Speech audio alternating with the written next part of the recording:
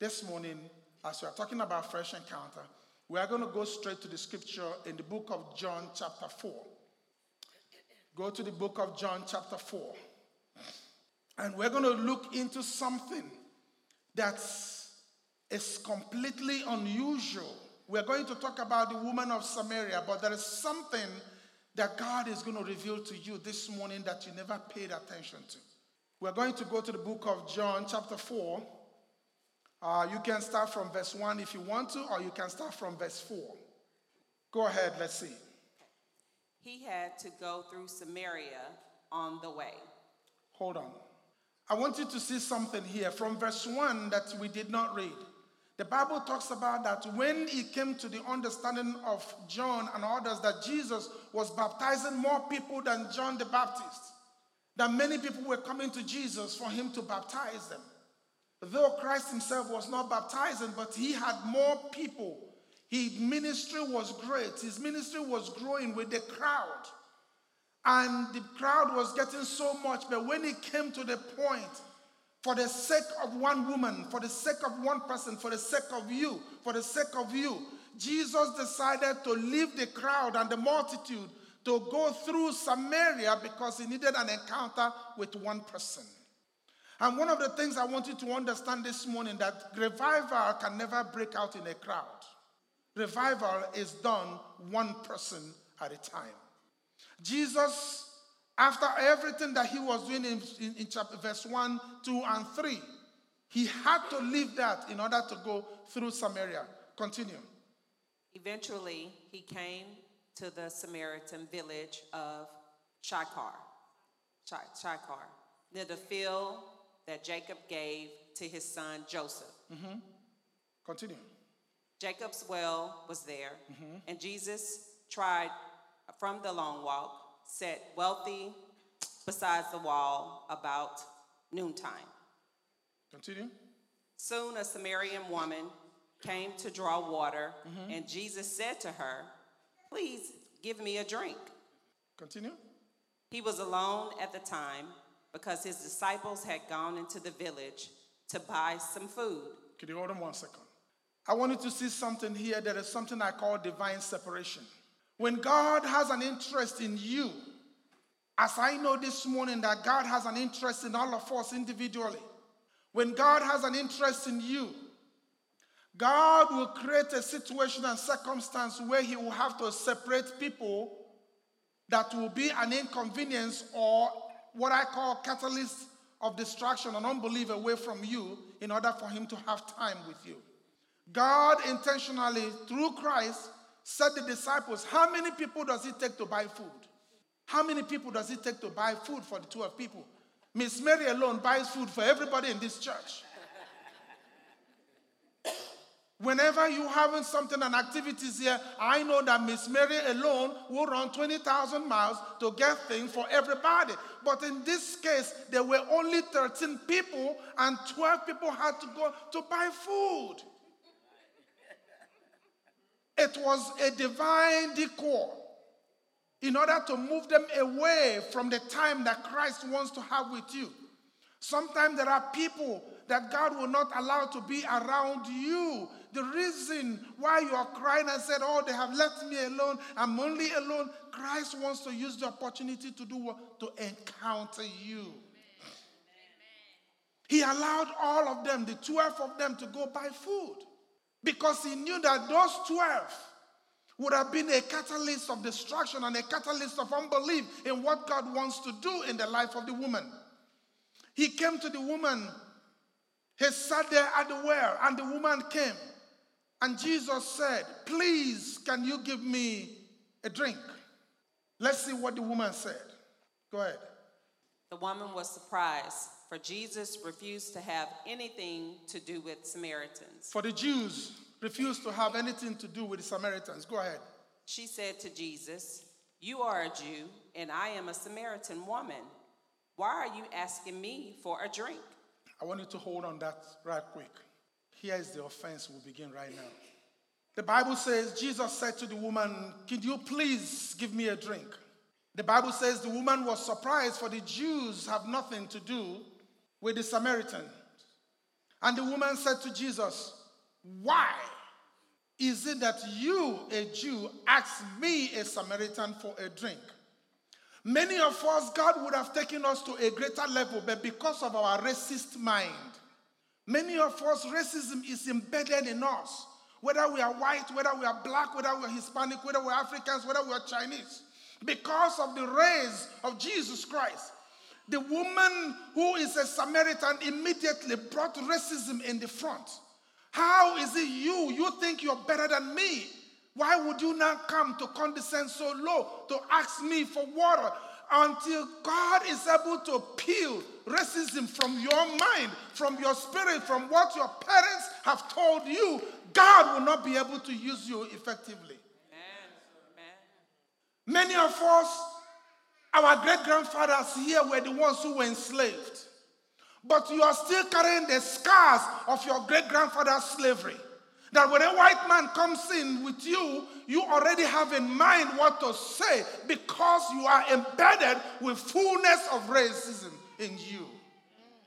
This is Jesus Christ making every effort to go through winding way to come to encounter her.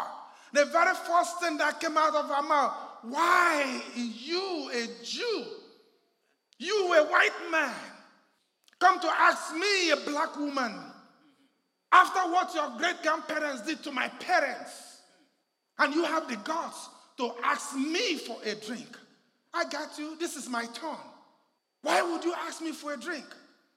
God is willing to do something in our life. Many of us could have been in a different level in life, spiritually, financially, physically. Many of us could have been in so many areas, but because we have so much racism embedded in us, it has denied us the opportunity to encounter God.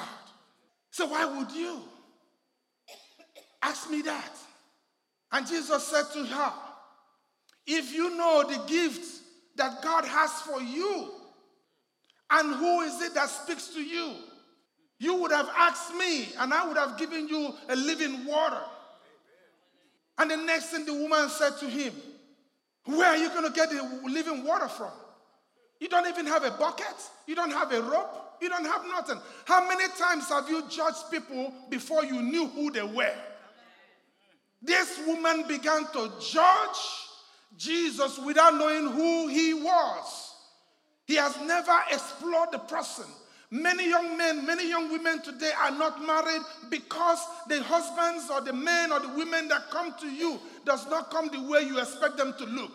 They look different, they sound different, they talk different. Because of that, you judge them before you know who they are. Many times we have looked at situation and circumstance and we went into judgment. We become so conclusive and we are so full of ourselves. God wants to empty you, empty the trash, empty the mess in you in order to use you for his work. There is no way he could use this woman at this point because she's still filled up with so much vile in her. There's so many of us here, men and women, if God begins to empty what is in us like this, it's so stinking, nobody who can stay even in this Texas because of how foul the things we have inside is. Without encountering this woman, you will not know that she has a racist tendency. Without encountering her, you will not know that she is so judgmental. Many of us are judgmental of people. And many times the woman said, you don't have a rope? You don't have a bucket? How many times have we looked at situations based on what we see? We judge things based on what we see. We accuse people based on what we see.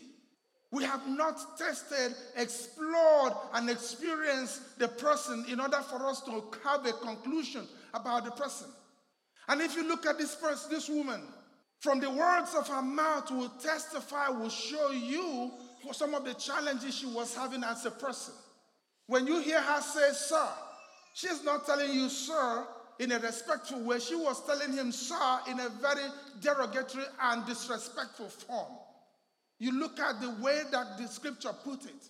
Many of us, men, women, have failed or remain single or remain unmarried or remain challenges even in our current marriage today because we are so full of ourselves. She made herself more than Christ. How dare you ask me? She put herself at a pedestal where she does not belong. If it is me, I would have walked away. But God have not given up on you up till today because he sees potential in you for the future. He saw a potential in this woman. For that reason, he endured.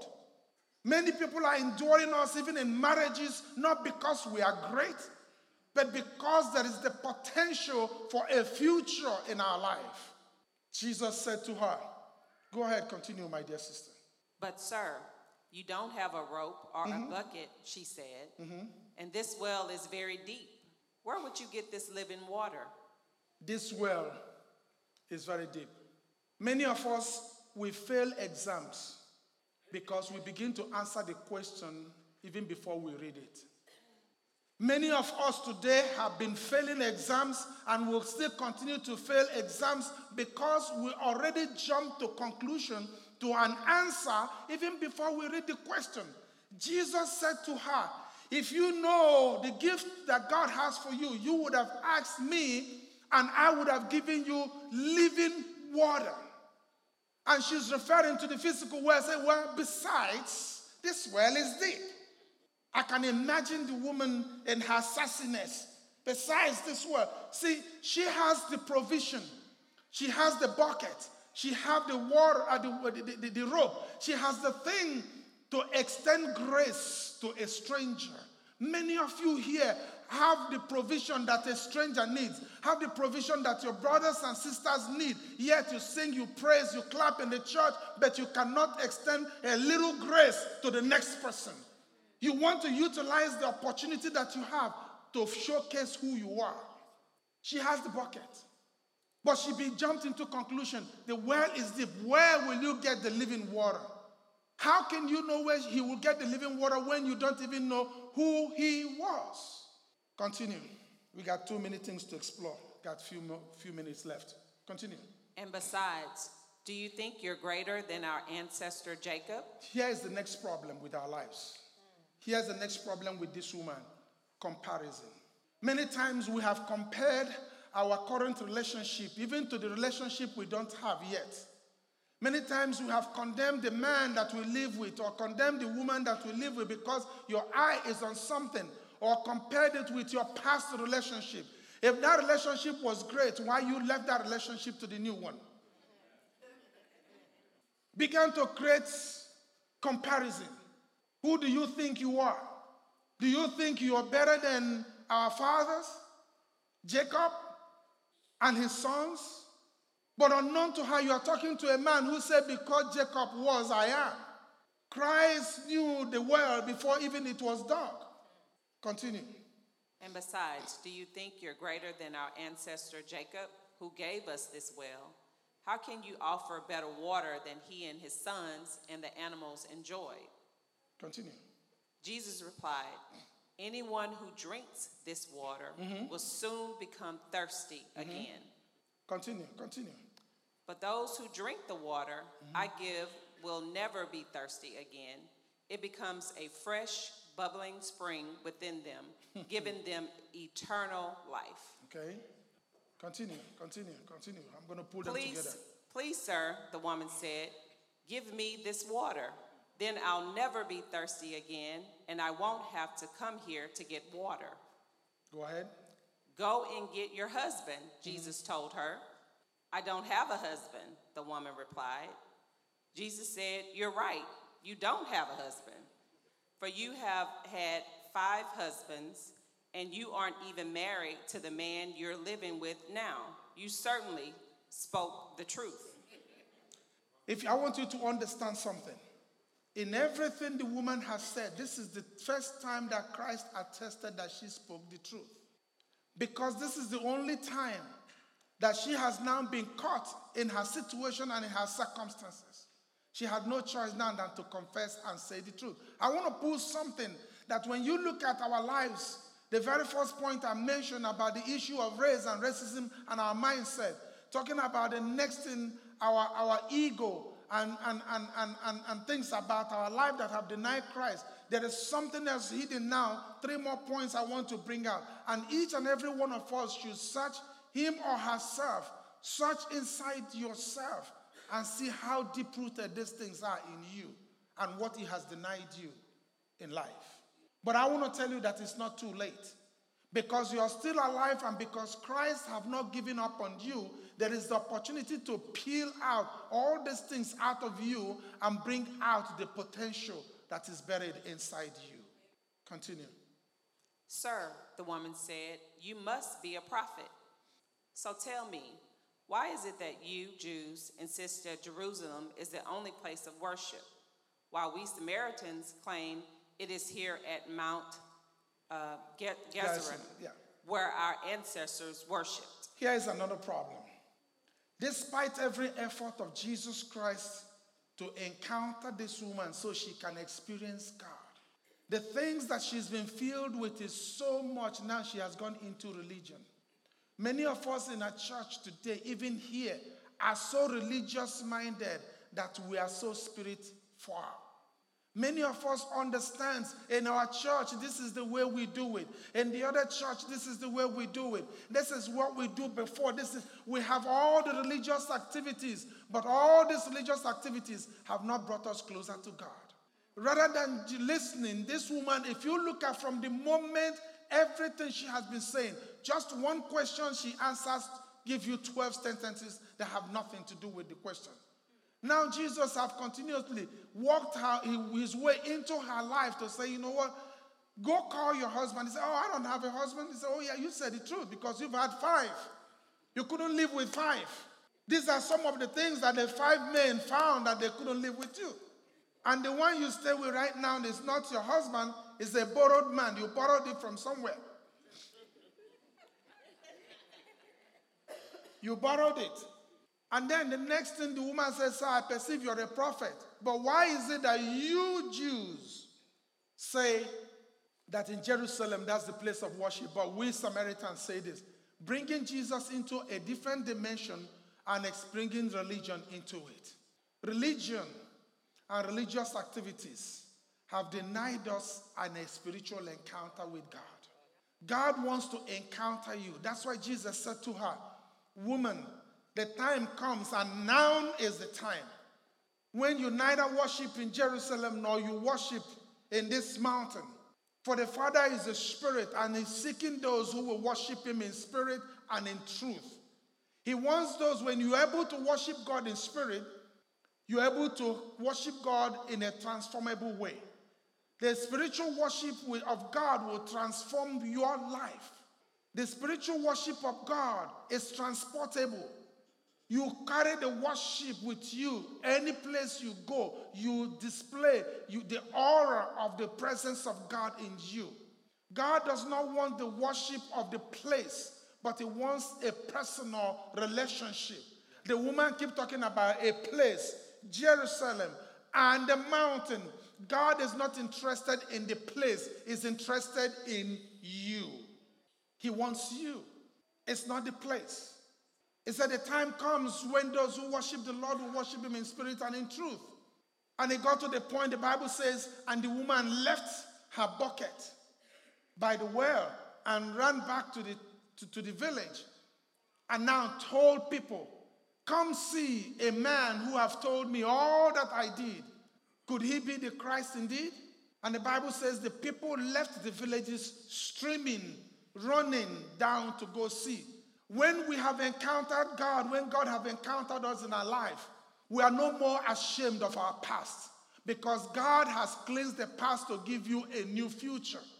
When the woman was able to allow Christ to encounter her in her situation, she was able to go back and now talk about what she did. If you are from Africa or from places where you fetch water from the well, many of you here open the tap and the water comes out. You know that people don't go to the well in the afternoon. People go to fetch water in the morning and in the evenings. People do not go to fetch water at the scorching sun by 12 o'clock. But because of her past life, She had to go at the time when she don't want to encounter anybody. She want to go at the time that is secluded, at the time where she could just go alone and go in her peril and go in her situation and get water and go back home. But I want to tell you this morning, no matter what has isolated you from the community, even though the church itself may have condemned you that you're gay, you're homosexual, you're bisexual, you're trisexual, you're quadrosexual, whatever you are, or you have 20 abortions or 1,000, you're married 3, 4, 5, 6, 7, it don't matter. No matter what the church has condemned you based on religion, I want to tell you this morning that God sees a greater potential in you for his work tomorrow. He does not look at you from your past, he looks at you from the future.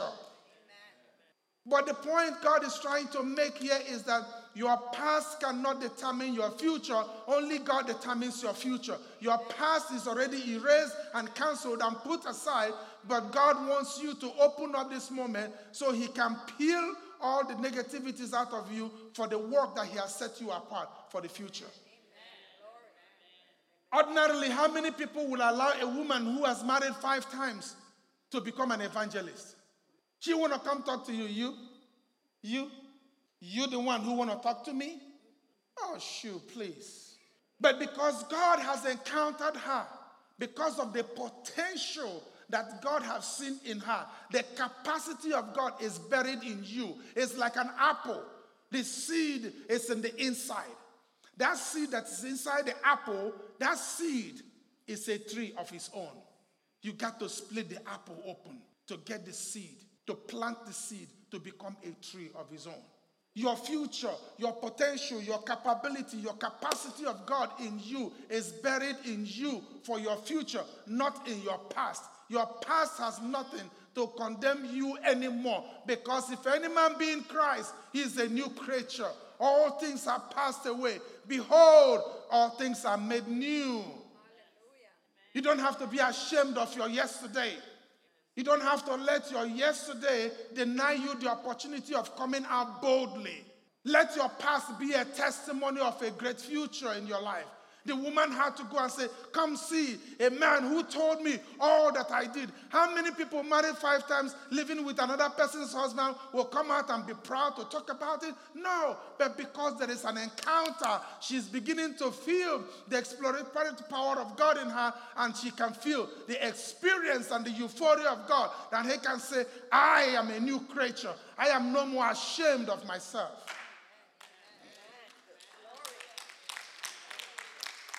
Don't let anybody make you ashamed of yourself today.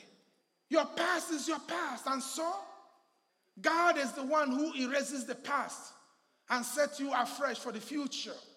Why allowing your yesterday to deny you the opportunity of fresh encounter with God today for a greater tomorrow? Why? The Bible says the woman left her water pot. And then the Bible says, then after then the disciples came, saw him talking to the woman. And the Bible says they dare not ask him why he was talking to the people. If you look at the reaction of the disciples, if they were present, they would have denied the woman the opportunity of an encounter with God. So sometimes God will separate you from so many people in order to get your attention. Don't cry when some of those people chose not to be your friends anymore. Don't cry when they decide to say, I don't want to go with you anymore. That's a divine separation. I pray prayers many times. I say, Lord, I put a hedge of enmity between my children and those who will lead them astray. So when they complain at some of their friends that don't talk to them anymore, I'm happy they don't know. I'm revealing a secret right now. So, but I want you to understand, the woman was able to go and tell people. And they came, met Christ, encountered Christ.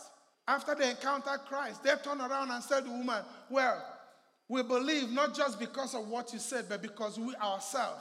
Would you believe that one woman will be a measure of transformation in a community? Do you believe that that woman alone, with looking at her being full of herself, looking at her being racist-minded, looking at her being pompous, looking at her being full of herself, not being able to live with a man that will say, what you, a man, can give to me that I can't give to myself? I got a job, I got money, I got everything I need. Who are you? I don't need you. If you look at such a person, you will not believe that there's a capacity of God buried underneath that can be used for revival in a community.